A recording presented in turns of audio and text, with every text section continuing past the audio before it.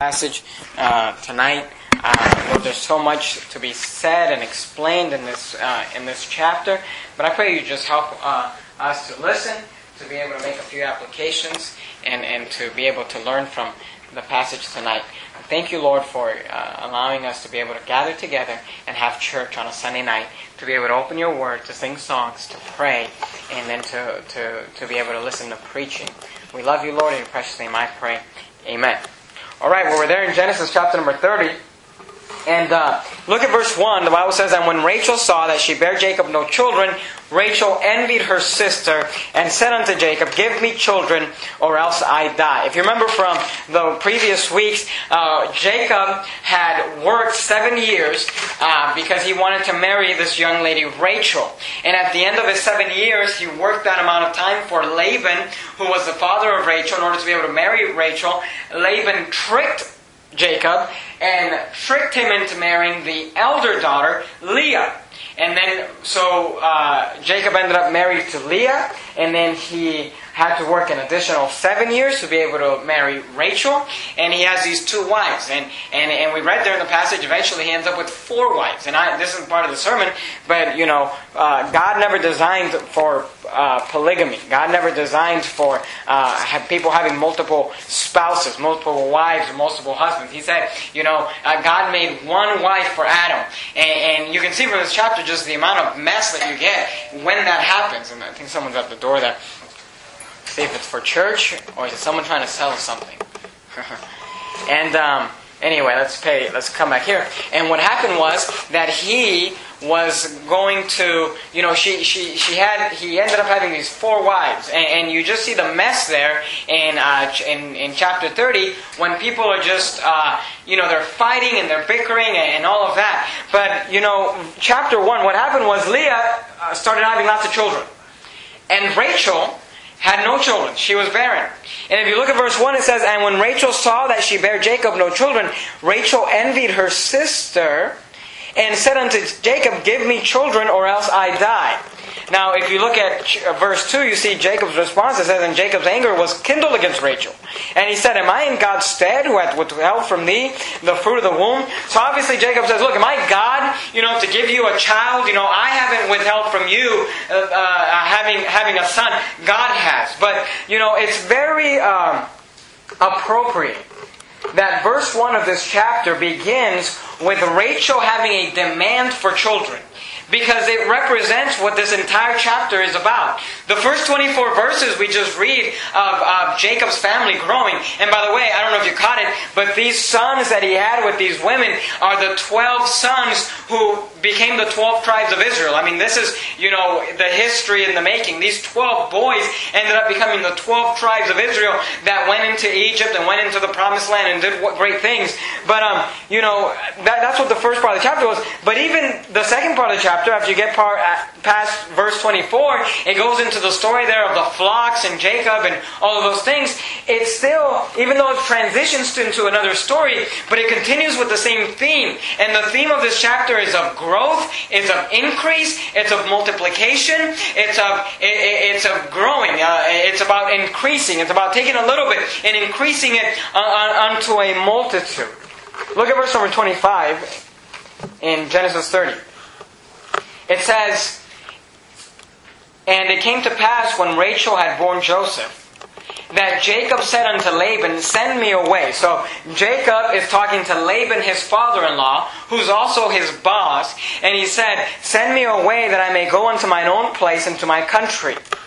He says, "Give me my wives and my children for whom I have served thee, and let me go. For thou knowest my service which I have done thee." Now you got to understand, Jacob just got done working 14 years for Laban and has nothing to show for it except wives and children.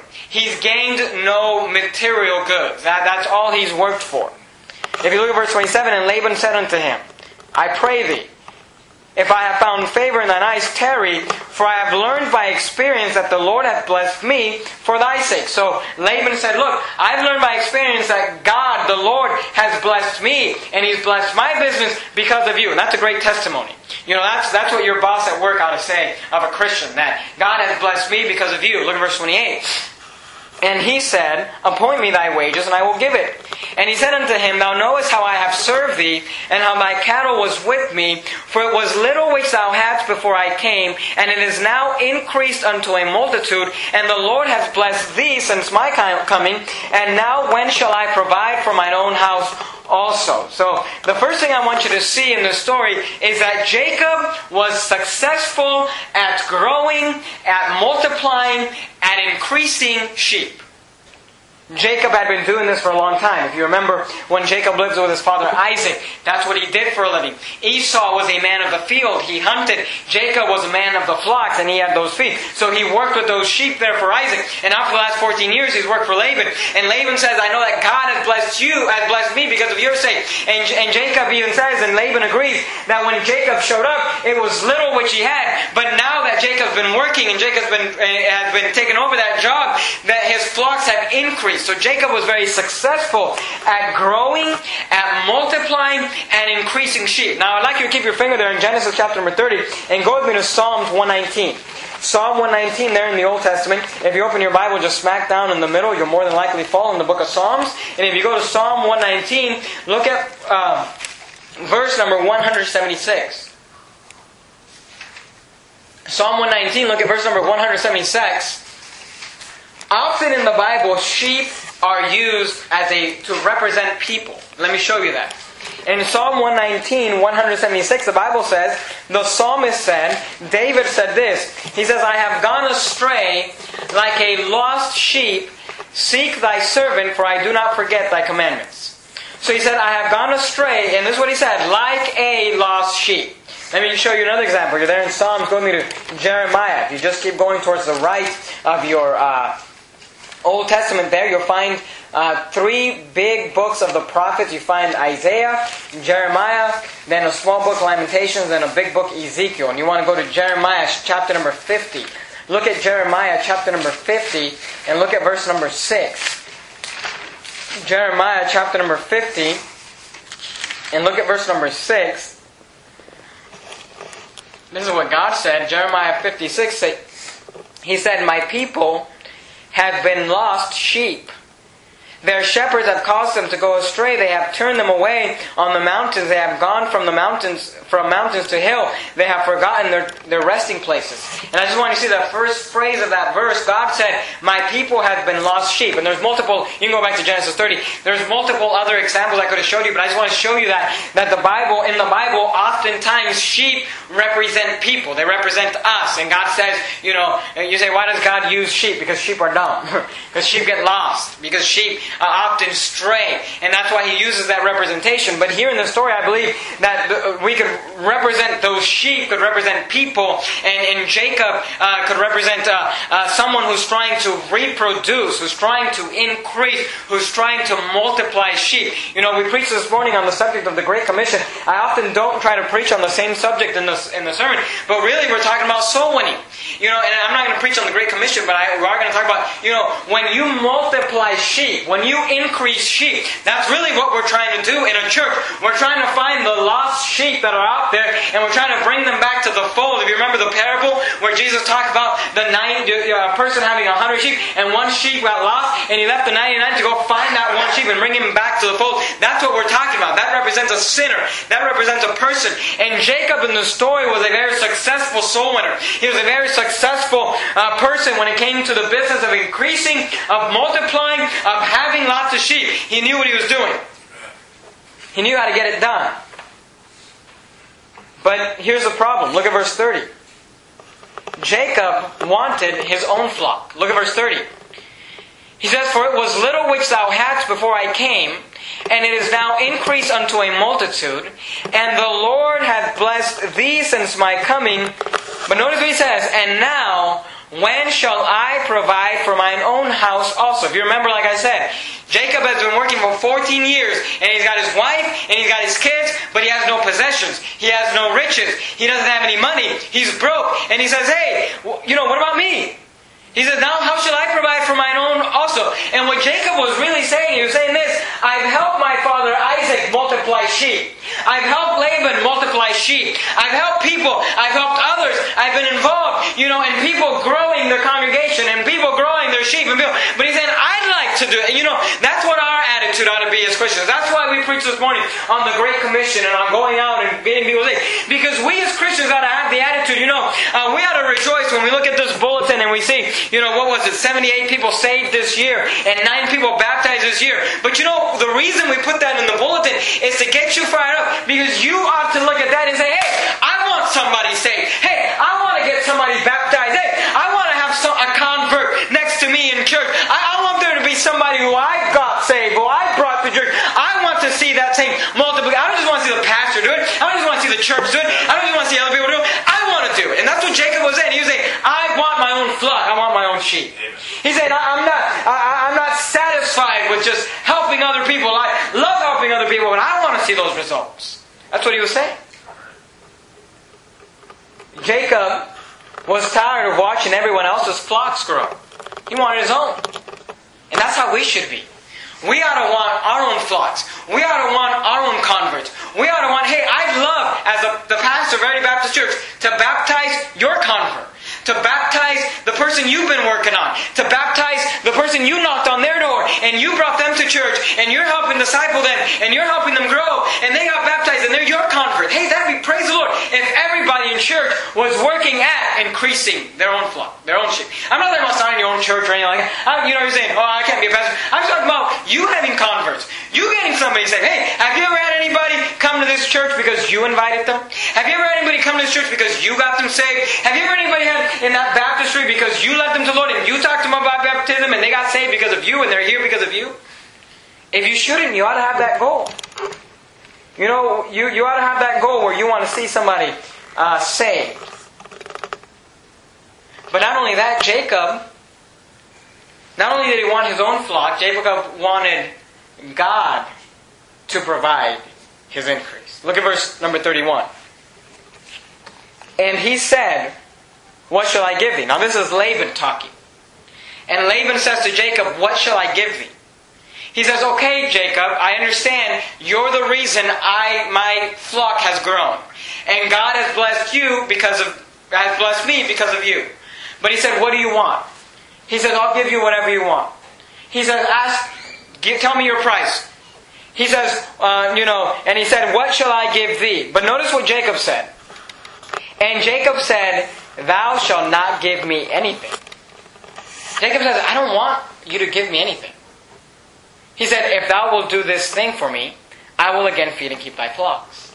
See, Jacob's attitude was, his attitude was, I want my own. I think of it like this way. There are people that go in the ministry who start their own church from scratch, just knocking doors, just come to a town, don't know anybody, start knocking doors. And there are those people who go out and try to, take over a church. Have you ever heard of a church looking for a pastor and they'll have a committee and all these different things, And people do that. And I'm not saying there's anything wrong with that, but I don't really necessarily as a pastor want to walk into somebody else's church and just start pastoring it. I'm kind of like Jacob. I don't have that attitude. I say, God, I like my own. I'd like to see you use me. I'd like to see you build this church. I'd like to see you bring people here, And that's kind of what Jacob was saying, because Laban said to him, tell me what you want. He said, what shall I give thee? And Jacob said, thou shalt not give me any. And that's what the exciting, it's hard, when you're starting a church, and you're 8 months old. And you think, 8 months, that's a long time. Look, this city has been around for 20 years, 30 years, 50 years. 8 months is nothing. And when you're starting out, sometimes you think, but really this is the exciting time. Because this is the time, because when we've been here 10 years, when we've been here 20 years, and we're in a nice building somewhere, and we got a nice crowd or whatever, these times people say, man, I remember when we were back in the house. Wouldn't that be great? And I remember when it was Sunday night, there was like 4 of us. And that's the exciting time when you can stand back and say, hey, I want to see God increase this. I don't want Laban to give me his flock. I want to see God give me some flock. And that's what he was saying. Look at verse 32. And I will pass, notice what Jacob said, I will pass through all thy flocks today, removing from thence all the speckled and spotted cattle and all the brown cattle among the sheep, and the spotted and speckled among the goats. And of such shall be my hire. Now, it'll make more sense as we read more into it, but you'll see there that Jacob, when he said, I don't want you to give me anything you own right now. Now, he wasn't saying that he didn't want sheep, but what he was saying is, don't give me anything you have now. He said, I'm going to take of that which the cattle... He said, I'm going to continue working with your flock, but when that cattle that you have, when those sheep that you have, when they give birth, that's going to be my hire. And he said, I'm only going to take of the spotted, speckled, and brown. Alright? Now he says there in verse 32, I will pass through the flock today, removing from thence all the speckled and spotted cattle and the brown. Because this is what he's saying. Anything that's... Because this is what he's saying. And just so you understand the story. He said, you got all this cattle, you got all this sheep, He said, anything that is spotted, speckled, and brown, that's going to be my hire. That's going to be my wages. But anything that's spotted and speckled and brown right now is not mine. He said, I'll go through and I'll remove those. I'll count those. Those belong to you. But whatever is born from here on that's spotted, speckled, and brown, that's going to be what you're going to pay me. Anything from now. So here's what you got to understand what Jacob is asking for. Well, first of all, let me say this. I thought about this quote. When Laban said, what will I give thee? And Jacob says, I don't want anything from you. It reminded about me when Abraham, I don't know if you might have not been here for that sermon, but when Abraham, when the king of Sodom said to Abraham, let me pay you for your service, and Abraham said, I don't want anything from you. He said, just give those guys what they, and I don't want anything from you. And there's a song, I don't know if it's an hymn, but there's a song people sing, and they'll sing, part of the song says, I'm rich, but not from Satan's wages. And that's really what Jacob was saying. He's saying, I want God's increase, but I don't want it to come from the world. That's what Laban represents. I don't want it to come from the devil. I don't want to get paid from the world. I want God to pay me. But if you look at what Jacob is asking for, he's asking for the speckled, the spotted, the brown. He's asking for sheep flock that is speckled and spotted, and he's asking for cattle that's brown. Now, when you think of a flock of sheep, do you think brown? Generally? No. What do you think of? You think of sheep and you think, what color? White. Because the majority of sheep are white. When you think of cows, do you think of brown cows?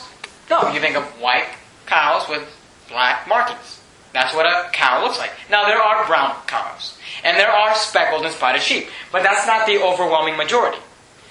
See, what Jacob was asking for when he was saying, I want sheep, he was asking for what others would consider ugly. He was asking for what would be the least in percentage. If you think about it, most sheep are white. Very few are brown. Very few are speckled. Very few are spotted. He was asking for the least in number. He was asking for that which would have the least value. If you were selling a speckled and spotted, lamb versus a nice white lamb, which one is going to have the most value? Which one is going to hold the most value? He was asking for the least in value. He was asking for that which maybe others would not want, which others would not like. And that's why I'm saying this represents a church and soul winning. Go with me in your Bibles to 1 Corinthians. In chapter number 1. 1 Corinthians chapter number 1. And look at verse number 26. 1 Corinthians chapter number 1 in your New Testament. If you go to the New Testament, you got Matthew, Mark, Luke, John, Acts, Romans, then 1 Corinthians.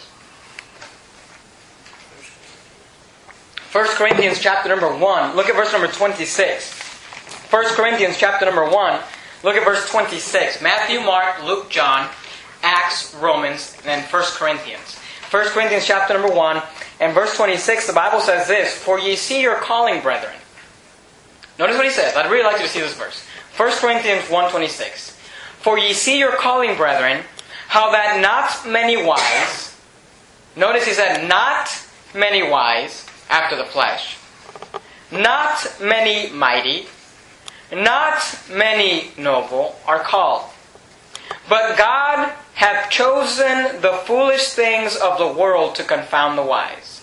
And God hath chosen the weak things of the world to confound the things which are mighty.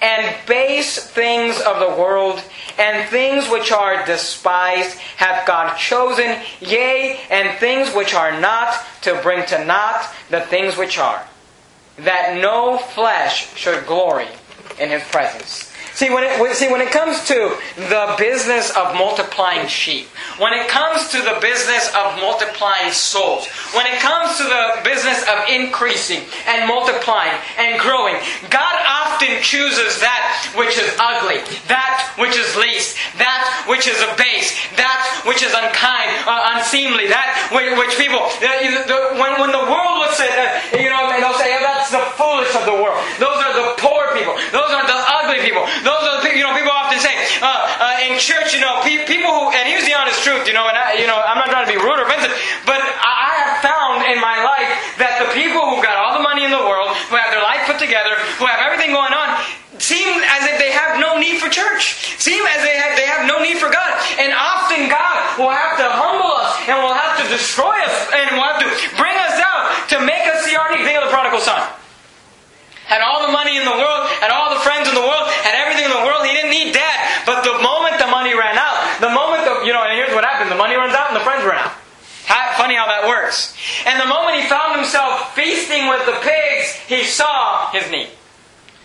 I often, when I think of this, I think of David. David's mighty men who came to be known as these warriors, who David had, these men who would fight. They would do great feats of strength and power as they fought. And I don't know if you've ever heard of David's mighty men and the stories of those men and these warriors that David trained. But often we forget that when David was running from Saul, the Bible says that all those who were in debt, all those who were in distress, all of those who were running from the law, all of those who didn't know where to go and didn't know what to do, those are the ones that followed David. And David took this group of people in debt, distress, running from the law and running from their own lives and running from things that they had done. And David was able to take these men who maybe would have looked at like outcasts and would have looked like people that nobody wanted and that were a burden to society. And David took these men and made them the greatest warriors that are ever mentioned in the Bible.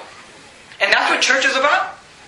Is taking the speckled and taking the ugly and taking the ring-striking, taking the least and taking that which nobody wants and nobody values. And Jacob said, that's what I want. He said, I want that to be my increase. I want to bring my... That's why the Bible says, the Pharisees would look at Jesus and they say, why does he eat with the sinners? Why does he, why is he with the publicans? Why isn't he with the religious people? And Jesus responded, they that are whole need not a physician, but they that are sick. He said, I came to find, and this is what Jesus said, the lost sheep of Israel. Jesus was saying like Jacob, I came to find the sheep that nobody wants to even look for. And that was Jacob's attitude. He said, I want the ring stricken. I want the ugly. I want the things of no value. He said, of such shall be my hire. Look at verse number 33. Jacob makes a wonderful statement. He said, so shall my righteousness answer for me in time to come, when it shall come to pass for my hire before thy face. He said, every one that is not speckled and spotted among the goats and brown among the sheep, that shall be counted stolen with me. He said, look, if you find something that's nice in my flock, you can blame me for stealing it. Because he said, I want the speckled and the spotted. You say, Pastor Jimenez, are you just searching for that one, you're just trying to get that 1 millionaire saved. You can come to finance. You know what? I'd rather just have, a group of a bunch of people that are humble and maybe poor and broke. And hey, I'll be poor and broke with you, but I'd rather just have, an increase than just one nice, one person, that you can't even preach to them because they don't even want to hear. He wanted what maybe others would not want. He wanted what maybe others would not see the value. See, God is in the business of seeing the value in that which nobody sees. Remember when David was going to be anointed for king? And Samuel, he saw his older brother. He said, surely that's the one. And God said, no, that's not it. And he said, sure. And they brought him brother after brother after brother. And he kept thinking, that's the one, that's the one, that's the one. And God kept saying, no, no, no. And then he said, are there any others? He said, well, there's just one. We got the youngest one. Guess where David was? Out with the sheep. Out tending the things that nobody wanted. And Samuel said, bring me that one. And when he showed up, God said to Samuel, that's the one. Anoint him. The one that nobody considered. The one that nobody thought that he would be the king. And God said to Samuel, he said, thou lookest on the outside, but I look in the heart. And God sees the value in those things that we can't see the value in. But look at verse number 34. And Laban said, behold, I would it might be according to thy word. And Laban's just happy. Laban thinks he just got the deal of his life. Because if you remember, and I don't want to spend too much time doing this, but if you remember there, where in verse, verse 28, Genesis 30:28, Laban said, and he said, appoint me thy wages. Alright? He said that in Genesis 30:28. Now go to Genesis 29:15. Genesis 29:15. Notice what Laban says to Jacob when they first met. And Laban said unto Jacob, because thou art my brother, shouldest thou therefore serve me for naught? Tell me, notice what he asks them, what shall thy wages be? He asked them the same question. Now back in Genesis, this is Genesis 29, I understand it's one chapter difference, but that's 14 years difference. Jacob just came into town. And Jacob's been doing some work for Laban for about a month. And Laban said, hey, you don't have to work for me for free. Tell me what your wages will be. And Jacob said, Jacob was this young, naive, didn't know how to make deals, didn't know how to go into contracts. And he said, I'll work 7 years for your daughter. Now here's the thing. In the Bible, it's very often that a man would pay a price to be able to marry someone's daughter. But no one works 7 years. I mean, you think Laban should have said to him, look, I know she's pretty. She's not that pretty. 7 years? Good night. And maybe, but what did Laban do? He just took advantage of him. He said, okay. Because he was naive. Because he didn't know how to make a deal. And then Laban tricked him. Now we understand that Jacob was just reaping what he sowed because he tricked Isaac, his father, and Esau and stole a blessing. And we preached all that already. But Laban tricked him. And Jacob ended up working 14 years and had nothing to show for it. And now Jacob is making this deal, and Laban thinks he's getting the same thing. He thinks he's ripping him off again. He's thinking, man, this guy's an idiot. He's asking for the ring striking. He's asking for the brown. I don't even want that. You can have it. And he says to him in verse 34, and Laban said, behold, I would it might be according to thy word. He says, great, deal. And then look at what Laban does. And this shows you that where Laban's heart is. Look at verse 35. And he, talking about Laban. Because remember, Jacob said, I will go through and I'll remove the cattle. Talking about the fact that he's not going to count that as his own. But then Laban takes it a step further and he said, and he removed that day the he-goats that were ring-straked and spotted, and all the she-goats that were speckled and spotted, and every one that had some white in it, and all the brown among the sheep, and gave them into the hands of his son. And he said, 3 days' journey betwixt himself and Jacob fed the rest of Laban's flock. So they just got done making this deal. They shook on it. All right, Jacob, I'm going to pay you the ring-stricken, the spotted, the brown. Whatever is born that has some sort of a brown mark on it is yours. And then this is what he did. He took all the sheep that were already brown, ring-stricken brown. He took them and he set them 3 days' journey away. And only allowed Laban to have the white. Now think about this. If all you have is white sheep, how likely are you to have more white sheep? Very likely. I mean, he took all the brown and he took it away from Laban because he's thinking to himself, if I take it away, then if all he has is white sheep, then more than likely all that's going to be born is white sheep. And he's trying to rip him off. And here's what you got to understand, and I hope you understand this when it comes to Christianity. The moment you decide that you as a Christian want to start producing something, the moment you decide that you're going to start doing something, that you're going to start going to church, that you're going to start reading your Bible, that you're going to start getting involved, that you're going to start going sowing, that you're going to start witnessing, that you're going to take a part in growing and increasing a flock, the moment you decide that, just mark it down, just be prepared, because there's going to be somebody who's going to oppose or resist you. There always will be. You start trying to go to church, people are going to be against you. People aren't going to like it. You know what? You can be high, you can be on drugs, you can be wasting all your money on gambling, you can be drunk, you can be in and out of prison, and your family will by and large have no problem with it at all. You start going to a Bible, preaching, church, Sunday morning, Sunday night, Wednesday night, getting right with God, getting things straight, doing things right, and all of a sudden everybody thinks you're just weird. You know, you think they'd be excited for you. You think they'd be happy. But that's when resistance comes. That's when opposition comes. You think Laban would be happy to give Jacob his worth hire, and instead he's just trying to rip him off and taking all those things and making his job as hard as possible. Look at verse 37. Now here's where it gets a little odd, and let me just explain to you what's going on, because often we don't really understand this. But in verse 37, the Bible says, and Jacob took him rods of green poplar, and of the hazel and chestnut tree, and peeled white streaks in them, and made the white appear, which was in the rods. So this is what Jacob did. He takes these rods, these tree branches, and he peels them in order to expose the inner layer. Where these brown, branches with peeled white. And in verse 38 it says, and he set the rods which he had piled, that's an old word for peeled, before the flocks in the gutters in the watering troughs, when the flocks came to drink, that they should conceive that they came to drink. And the flocks conceived before the rods, and brought forth cattle ring-straked, speckled, and spotted. Now, you may be wondering, what is going on here? Well, first of all, let me say this. We're not exactly sure what Jacob is doing here. We don't really understand it, and let me just burst your bubble. Nobody really understands it. All these commentaries, people try to explain it away. They don't know what's going on.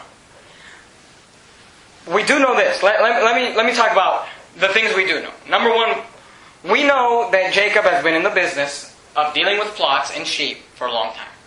He's been doing it since he was a child with Isaac, his dad. He's been doing it now professionally for Laban for 14 years, and he's very successful at it. He's very good at it. We do know this. The Bible says that he did these things that they should conceive. We know he was successful at it. Now, I don't understand it. If I had to take an educated guess, I would guess that maybe, and I'm not saying this is in the Bible, I don't know, but I would guess that maybe by the fact that he took a certain type of branch and he peeled it, and then the Bible says he put that in the watering troughs of the sheep, so when the sheep would come to drink water, they would conceive. If I have to guess, I would think that maybe Jacob, just by experience, maybe he understood or maybe he knew that by putting these peeled pieces of branch into that water, maybe that released some sort of a nutrient or some sort of a chemical that placed these sheep in heat or something to cause them to conceive. I don't know. I know that certain things affect certain animals different ways. I think, I was talking to my wife about this, I think it was alligators or crocodiles. If they're mating and it's a certain temperature outside, the temperature determines whether they're going to have male or females, so we don't really know how all of these things work. And maybe one day modern science will catch up to the Bible and explain to us what Jacob was doing, because maybe just because we don't understand it now doesn't mean there isn't science behind it. I'd like to give you some examples. There used to be a time in the world and in this country when people thought that if you were sick, that it was because you had bad blood. And they would remove your blood. George Washington, the President of the United States of America, died because he was sick, and they brought leeches to suck out his blood, and we know now that if someone loses enough blood, they die. But they didn't know it back then. They thought that if you were sick, it's because you had bad blood, so they had to take your blood out. And many people died. Now, the book of Genesis, you're there in Genesis chapter number 30, go over to Genesis chapter number 9. And look at verse number 4. Genesis chapter number 9, and look at verse number 4. This is like Noah's Ark time. Noah's Ark. This is a long time ago. And in Genesis chapter number 9 and verse 4, the Bible says, but the flesh with the life thereof, which is the blood thereof, shall ye not eat. And that's one of the multiple references throughout the Bible where the Bible tells us that the blood is the life.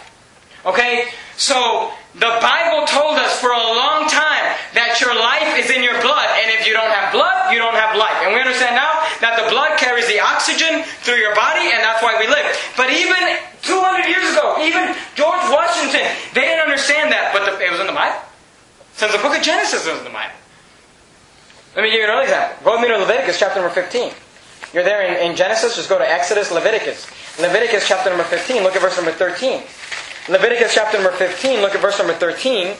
Leviticus 15:13 says this, and when he that hath an issue is cleansed of his issue, then he shall number to himself 7 days for his cleansing, and wash his clothes, and bathe his flesh in running water, and shall be clean. And that's just one of the references. I could have showed you multiple references. In the Bible, specifically in the book of Leviticus, God teaches that when you're going to wash your hands, when you're going to wash your body, when you're going to wash an animal, you ought to wash it in running water. Did you know that in the United States of America, for the longest time in hospitals, doctors would wash their hands in still water? They would have water in a basin, and all the doctors would wash their hands. They'd perform an operation, they'd go wash their hands, and they'd go off to another operation. And people were dying by the hundreds, by the thousands, because if you have still water that's sitting there, bacteria and germs get in that water. And as all these doctors, one of them's performing births, one of them's performing surgeries, one of them's dealing with this sick patient, one of them's dealing with that sick patient, they would come and they'd all wash their hands in the same water. And all these germs, and people were dying like crazy in the United States of America. And eventually they figured out, wait a minute, maybe we should be washing our hands in running water to get rid of all those germs. It's in the book of Leviticus. I mean, thousands of years ago. It's in the Bible. How about this? You don't have to turn there. But in Job 26:7, the Bible says that the world... Actually, let's just go there. Go into Job 26:7. I think this stuff is interesting. I don't know if you do. But if you find the book of Psalms, right before the book of Psalms is Job 26. Look at Job 26. If you don't want to turn there, I'll just read it for you. Job 26:7 says this. Listen to this. He stretched out the north over the empty place, and hangeth the earth upon nothing. We're told that Job is the first book ever written in the Bible. Now, as far as chronology, Genesis was written, but Genesis, we're told, was written after Job. Job was actually the first book in the Bible. The very first book in the Bible says this, that God hangeth the earth upon nothing. You know what he's talking about? Outer space. That the earth hangs on nothing. It just floats in space. We didn't know that till modern times, when we went up into space and we were able to look at, telescopes and certain things. Back in the book of Job, they knew that. Job 38:19 says this. Let me read for you this. Job 38:19. I'm trying to show you. People say, oh, the Bible's not a book of science. It's a book of science. Let me read for you Job 38:19. Hast thou perceived the breadth of the earth? Declare if thou knowest it all. I'm reading the wrong verse. 19. It says, where is the way where light dwelleth? And as the darkness, where is the place thereof? The Bible says in Job 38:19, where is the way that light dwelleth? People used to mock at this verse and say, the way that light dwelleth? Like, light doesn't dwell anywhere. Light is something we see. It doesn't dwell. But the Bible says, where's the way that light dwelleth? You know that modern science has taught us that light travels? Have you ever heard this term, light speed? When people talk about, light speed, you know that light travels and it has a circuit that it runs? And people used to mock at the book of Job when it said that, and now we understand, whoa, Job actually knew what he was talking about. Isaiah chapter number 40 and verse 22 talks about the earth being a circle, being round. But it took Christopher Columbus to, sail the sea to figure out that the earth wasn't flat, because everybody used to think the earth was flat. They would have read the book of Isaiah, they would have known, wait a minute, the earth is round. So what I'm trying to show you is this. The Bible has always been ahead of science. And just because we don't understand Genesis 30, maybe one day we will. Maybe one day we'll find out that this certain tree had a certain type of thing that made these sheep. I don't know. I'm not saying that's what happened, but I'm just saying that we ought not look at things in the Bible and say, oh, that's a bunch of rubbish. Because people have done that throughout all the centuries, and every time they've just found out to be wrong. They say, oh, the way that light dwelleth. And then, now everybody knows about light speed. Everybody knows about, light traveling through space. But they used to think, oh, that's a bunch of rubbish. So what I'm trying to say is, we don't really understand what's going on there, but we do understand that Jacob obviously knew what he was doing. And he did these things. But I want you to look at verse number 38 again. It says, and he set the rods which he peeled before the flocks in the gutters in the watering troughs when the flocks came to drink. And he says that they should conceive when they came to drink. So the purpose he did it was so that they would conceive. Alright? Now look at verse number 40.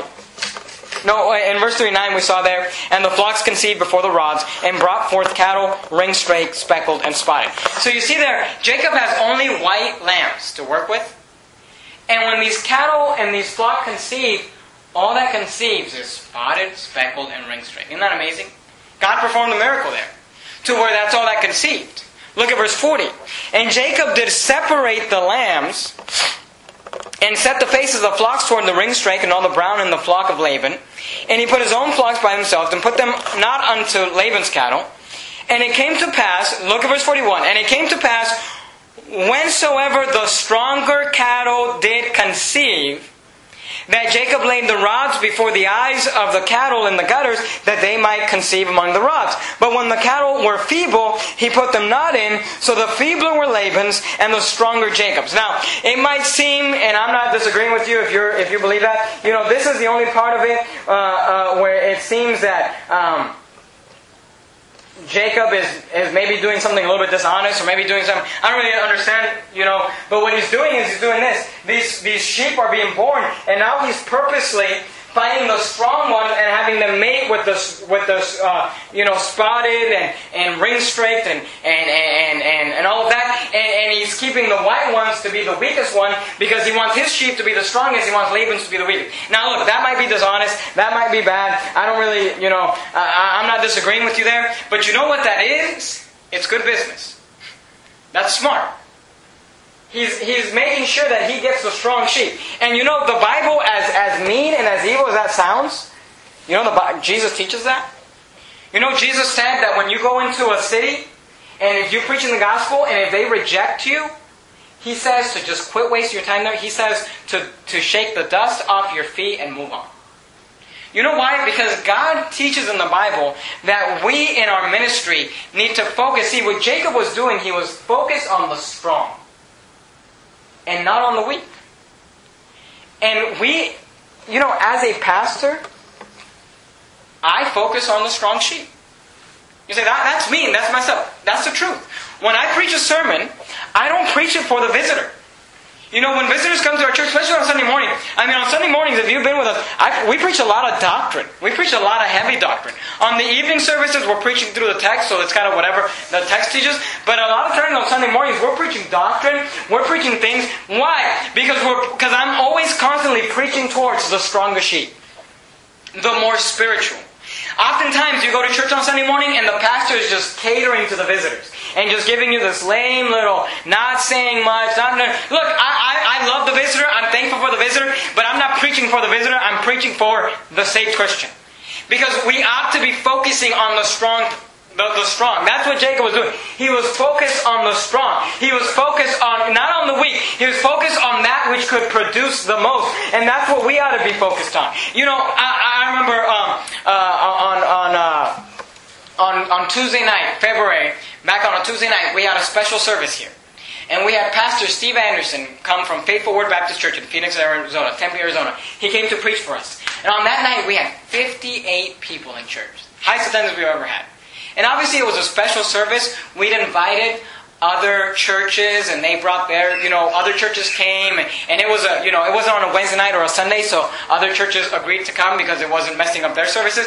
And we had 58 people in church. This entire building was packed to the back. We had people sitting up there. We had a little balcony, and it was a great service. And I remember Brother Anderson, Brother Ray Anderson, birthday is July 20th, in our Burlington. He came, and we had pizza. We had round table pizza. And we had, he ate, and him and his wife, and we were talking, and they had to get going. And I said, would you like to take some pizza to go? And he said, well, I don't know, because I don't think everybody's ate. And I looked at him, and this may be rude, I don't know. He thought it was funny. But I said, you think I care about these people? He said, I don't know who these people are. I'm never going to see these people again. They're not here because of me. They're not ever going to come back to this church. I said, you're my church member. Take all the pizza you want. And I went and I grabbed him. And I 4 or 5 slices. I gave him pizza. He said, why would you do that? What about these other people? Look, I don't know who those people are. As far as I'm concerned, they're weak sheep. But you know what? He's a strong sheep. I want to focus on those who are interested in the church. I want to focus on those who, and that's what I believe. Sometimes we've got people who, I'm thinking of someone right now, this lady who wants to spend a lot of time with my wife, and she wants to spend, she wants to do things with her on Tuesday and on Thursday and on Friday, but she doesn't want to come to church on Sunday or Wednesday. And here's my philosophy: you want to come to church, we'll give you all the time you want. You don't want to come to church? Hey, look, we're busy people. I work a full-time job. I go to school full-time. I pastor a church. I've got a wife and a kid. We've got things to do. Now look, I've got to manage my time. And literally, I give people time as I see their strength. If people are half in, half out, they don't really know if they want to come, if they don't want to come, whatever, then that's my attitude towards them. I'm half in, half out. You're here Sunday morning, Sunday night, Wednesday night. You're interested in the things of God. I'm interested in you. Because I've got to focus my attention on the strong sheep. I've got to focus my attention. Let me give you another example. There was a guy who quit our church. Here's a funny thing. There's a guy who quit our church because of my 2-year-old son. Can you believe that? Now, it's kind of a funny story. Here's what happens. I've got a 1.5-year-old, almost 2-year-old son. We keep the church, the door open before service. Well, my son has this fascination. He loves to slam doors. He's a little kid. He's 1 year old. And he loves to just go and slam the door. And I guess this guy was coming to church one day. He's just coming to church. And the door slammed in his face. And he got really upset and mad. And he wrote me a big old email saying, you guys slammed the door in my face and I don't appreciate that. And I'm thinking to myself, oh, good night. It's my 1.5-year-old. Now here's the thing. I was busy that week. We were going out of town. I had finals. I had 3 sermons to write. And you know what? I could have sat there, because he wasn't. That was the main issue, but there was other issues. I could have sat there and spent an hour writing him back, explaining everything. But here's what I thought to myself: this guy comes to church once every couple months. When I call him, or if I take him out to lunch, he comes to church. And you know what I decided? I decided it's not worth my time. Because if somebody thinks that we go out and knock on doors for hours upon hours. People think I do all this just so I can sit there, wait till you almost come in and slam the door in your face. I mean, you got more issues than, if you think I'm purposely slamming the door in your face. Obviously, there was a mistake there, Now, here's the thing though. If that person would have been somebody who comes to church on a regular basis, Sunday morning, Sunday night, Wednesday, you better believe I would have been at their house, I would have been apologizing, I would have been explaining to them, look, we weren't trying to be rude, it's my son, and we're trying to teach him. Because I give people the amount of time that I feel, what's the point? If you're only coming once every couple months and you're just looking for an excuse to get mad. You see what I'm saying? We focus on people. We give attention to people as they show maturity and growth and strength. And if we got to choose between the weaker and the stronger, you must always choose the stronger. That's what Jesus did. Jesus rejected cities. That way, he would not waste his time. When we were preaching through the book of John, I kept referencing how much time he would spend. He performed his first miracle. He performed his second miracle. He performed multiple miracles in the same city. And often he would go to other cities and perform no miracles. Why? Because those people were believing on him. Those people were not. And we in the ministry have got to choose our battles. And as people get interested, as people begin to grow, as people, I'll give you all the time in the world if you're interested in this book. But if you just want, if you're just looking for someone to hang out with during the week, but you're not really interested in church, I'm not interested in you. You say, well, that's mean. It's not mean. It's that I've only got 24 hours a day. I've got to focus our attention. And we've got to learn to be that way. And that's what Jacob was doing. He was taking the strong sheep, and he was focused on the strong sheep. And if they were interested in getting stronger, let's make them stronger. But if they're not interested, then what's the point? You say, what is the point of all that? Look at verse 43. And the man increased exceedingly, and had much cattle, and maidservants, and menservants, and camels, and asses. You know what happened? He went from a very poor man to a very rich man. He increased exceedingly. He became very rich. Go back to verse 1. Remember where we started? I've got a lot of other notes, but I don't have time to go through it. Just look at verse number 1.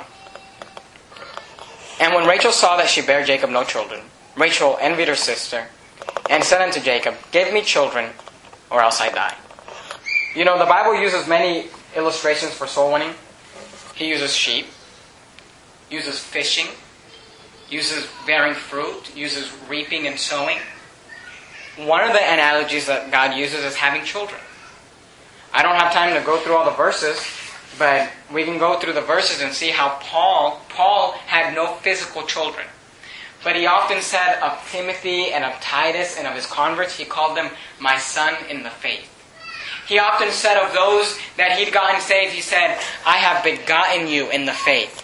And when you get somebody saved, really, that becomes like your spiritual child. Now, obviously, God is the Father of all, But like when I get somebody saved, that's almost like my son in the faith. Like I got them saved. It's my responsibility to help them grow, to help them see. And Rachel here, she said to Jacob, "Give me children or else I die." And that should be the attitude we have as Christians. We should go to God and say, God, we're not talking about physical children, but we ought to go to God and say, God, give me spiritual children or else I die.